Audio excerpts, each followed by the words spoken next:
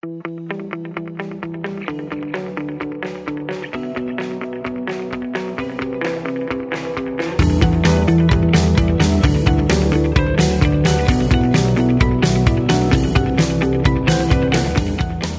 to Everyday Dadding. It's lovely that you are listening along today. And this is just a 20-minute podcast from a couple of dads who are just trying to work out what it means to bring up their kids to know and love the Lord Jesus in the way that we do as dads. So my name's Robin, and it's lovely to have you listening. And this is my partner in crime. I'm Ben, and I'm over here, and it's great to be here again. Episode 10, like double figures. Wow. And if you've listened to all 10, then I'm in awe of you. It's lovely to have you back again. And we'll be praying for you. Ben, have you got a joke for us today? We love to start with a good dad joke to resource you in that area. Well, yeah, true. Although good dad jokes or just dad jokes? Just dad jokes, really. But I bought a huge kind of like wholesale box of Tipp-Ex the other day off Amazon. Yeah, big mistake. Hey, younger ones won't know what Tipp-Ex is, but you can Google that.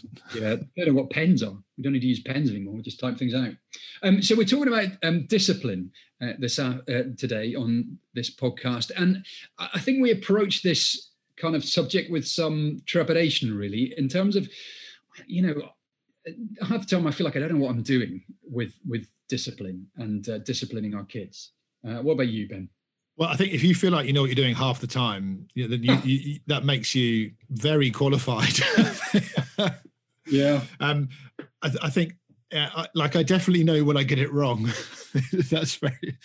But yeah, it is difficult, isn't it? And I think, let's be honest. There's a reason that this one's come as episode 10. It's because we've been putting it off a bit. So this really is just as we said before, it's a conversation to start, just to start people thinking, just to kind of get it out there. This is not going to give you any answers, I'm afraid.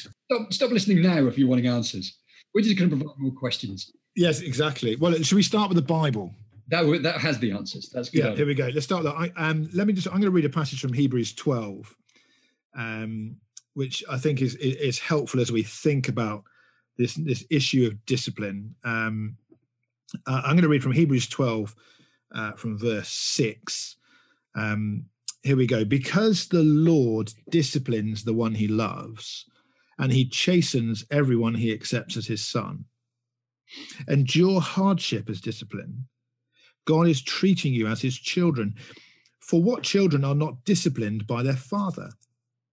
If you are not disciplined, and everyone undergoes discipline, then you are not legitimate, not true sons and daughters at all.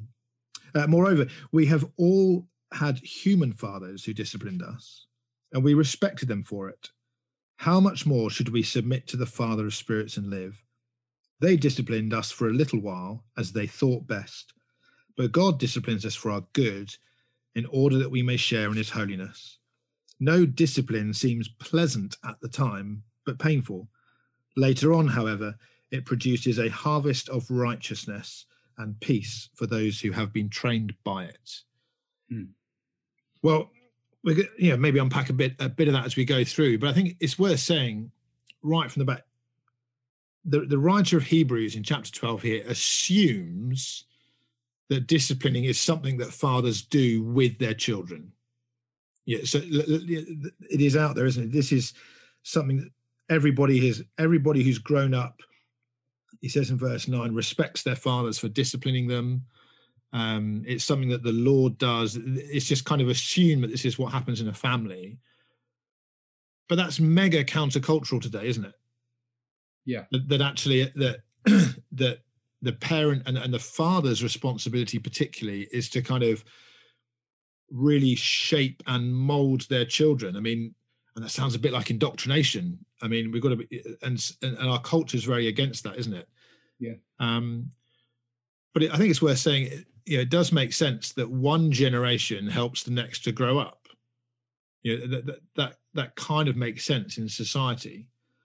And just because our culture right now in this moment sees it as something that maybe isn't a good thing, if we take a step back and look at history through time, and different cultures, that actually there is an expectation that parents bring their kids up, and that dads have a role to play in disciplining and shaping and molding their kids. And that kind of teaching your kids how to live in society isn't a responsibility that you abdicate. It doesn't go anywhere else. That the responsibility lies with parents and dads. But it's so it happens. Discipline should happen. I guess we've got to think about what it looks like then, and what is our motivation behind it. I wonder if that idea that Hebrews talks about of fatherly discipline is really critical in this. So, and this is why, it's not primarily the responsibility of the schools or of society to discipline our children. Why? Because they don't have that relationship with them. And the Bible's quite interesting. I think Galatians talks about it a bit, that we are no longer slaves, we're sons. And the difference between a slave and a son is enormous. So there's a sense in which as an employee, as a slave in that sense, we can never really please our employer. If we've done something wrong, then that's the issue. Whereas it's almost flipped with a parent, with a father, in that whatever they try to do pleases a father. So when your kids bring you something that they tried to do, no matter how failing, as a dad, you go, brilliant, well done, because that's the kind of relationship we've got with them, a kind of fatherly longing for them to grow and please us and live that out. So it's that kind of relationship that God the Father is talking about with his people, and therefore we should be reflecting with our children. So for fathers in particular, to discipline is a godly and loving thing, and in a context of a loving, secure relationship with our children, that works, and that's good, and in fact that's the best place for it to work.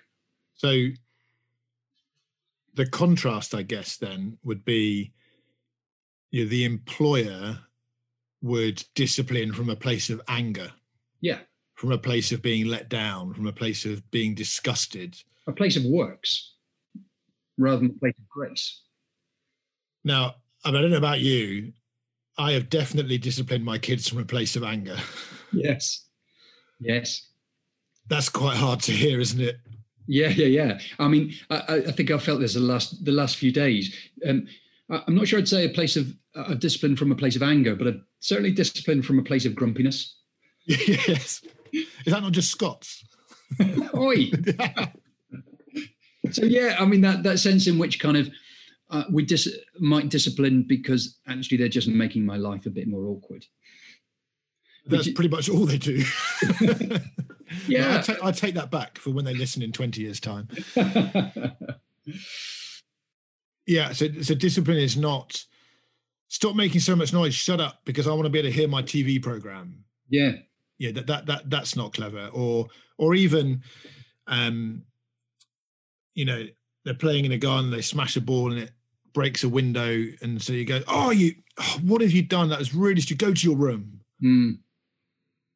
Actually, that's not discipline in the way that the perfect, loving Heavenly Father would do it. No. And the other thing that Hebrews brings up is that discipline has an end goal. Yeah. It's not discipline for discipline's sake. It's discipline so that you become more like the Father, more like his Son, more like Jesus. Is that what a harvest of righteousness and peace is all about? I think it must be, yeah. Yeah. I think so. But there's other stuff in Hebrews, isn't there, about the discipline is painful. Yeah, which again, this is one of those bits where, the bits of the Bible that are hard to take are the bits that are really clear and plain, aren't they? Where Hebrews 12:11. Yeah, how about this? On a nicely crafted poster in the kitchen with some flowers around it. No discipline seems pleasant at the time, but painful. Like, I don't think I could wriggle out of that, even if I learned Greek. I think that's. I wish he'd written it in a different way. Yeah, I wish he'd said, discipline is always, lots of fun and the equivalent of having an ice cream or wandering around the lake and enjoying the view. But discipline is going to be painful. But I think it's worth. I don't think it's the same as punishment. Go on. In that, I think punishment is often arbitrary. Yeah, it's often not linked, isn't it? So I think, UK, you broke that you broke the window of the house. You're grounded for a week. Yeah, and that's just punishing. That's kind of saying, you've messed up, and so I'm going to make your life hurt to pay for that.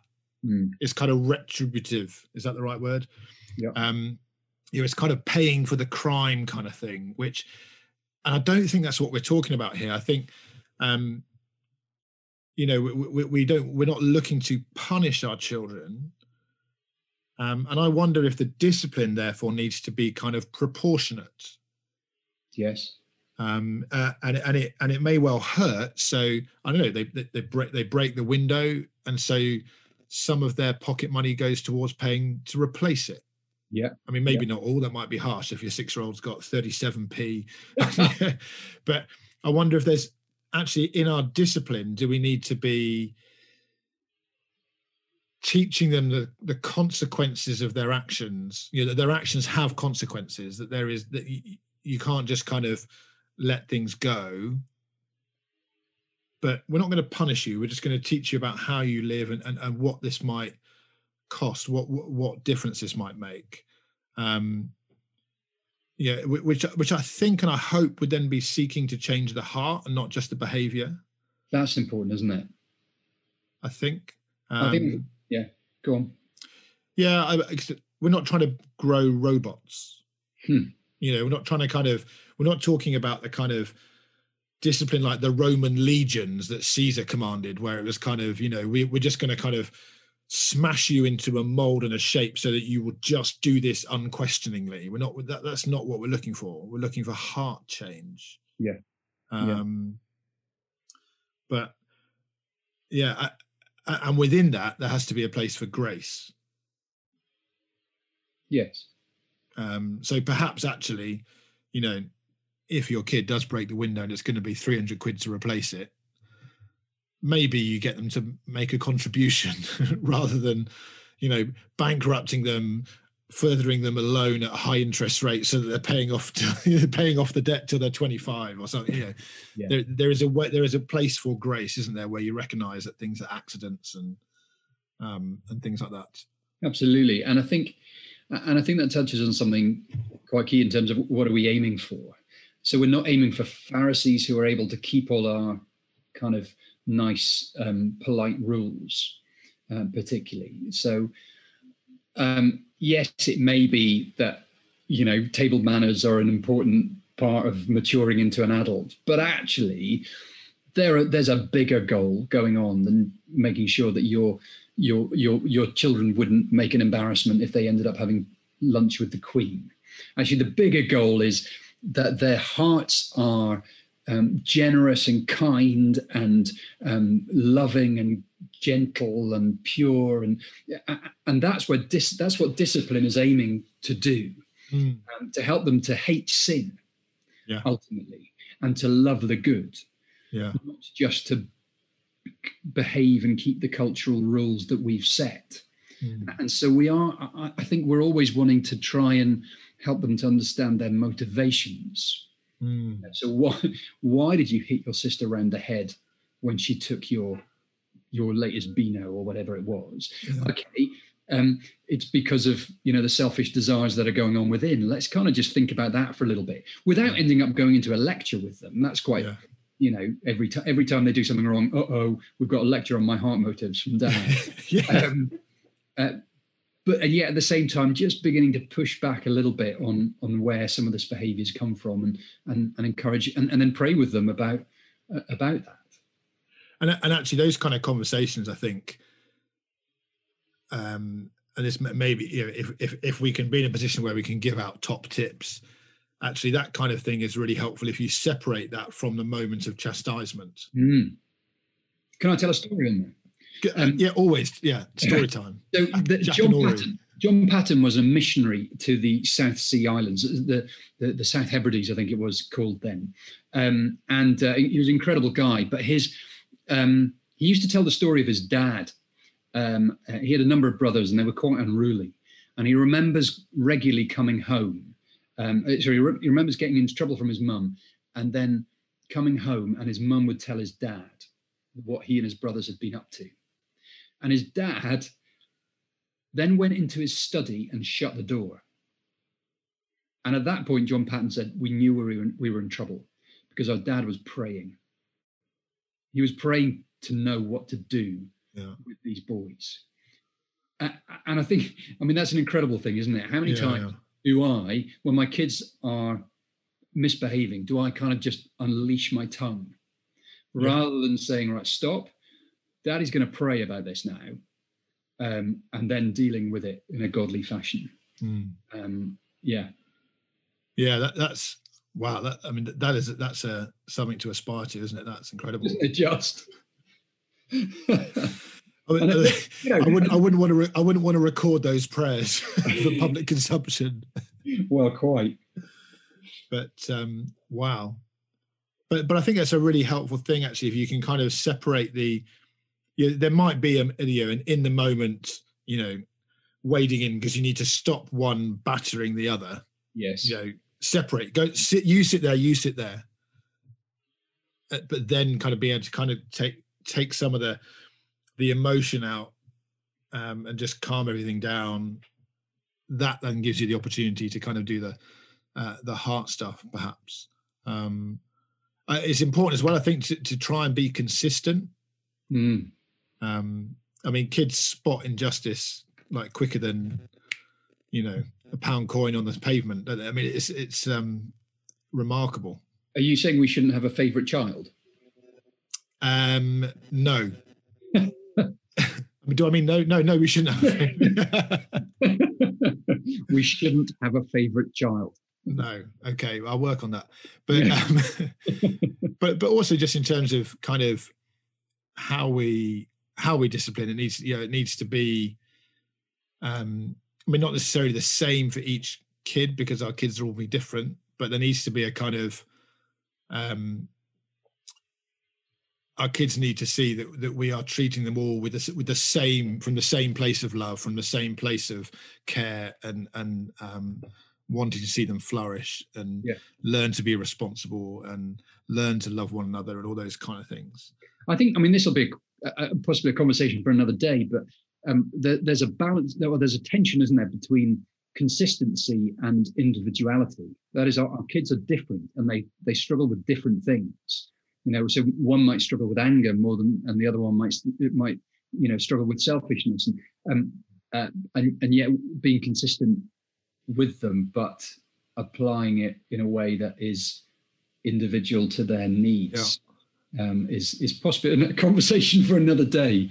Well, it's almost like you're almost kind of man managing, like a football coach. That kind of getting if you want all of your kids to flourish in the way that they will flourish the best, which is going to mean.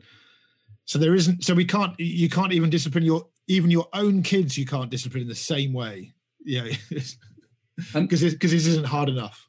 No, and I think that's loving and fatherly, isn't it? God our Father disciplines us in different ways. Different struggles and come our way, and different challenges come our way, in order for Him to, to grow us and to grow our hearts. And therefore, the same is true of our children.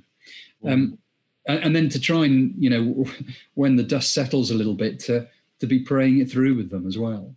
Yeah, as we said in the last episode, actually, the more we can point our kids to their perfect Heavenly Father and admit that, give them a space to admit that what they've done is wrong, admit that actually we don't have all the answers, we don't know what's best for them all the time, we're trying our best. That's kind of what it says in Hebrews, isn't it, to bring it back to the Bible. All of our fathers, it basically says, they disciplined us for a little while as they thought best. Even the Bible acknowledges that human parents, human dads, we can only do what we can do. But isn't it great that we have a Heavenly Father who does know what's best for us, and it's he will produce the harvest of righteousness and peace. But, yeah. Well, look, I hope that's been helpful. If you've been listening along, we promised you that we wouldn't give you any answers, and I think we've delivered fairly. I think we have. But do get in touch with your questions. You can email us everydaydadding@gmail.com. Or check out the website for more resources, everydaydadding.com. Thank you for listening along. We will be back soon. But for now, goodbye. Bye.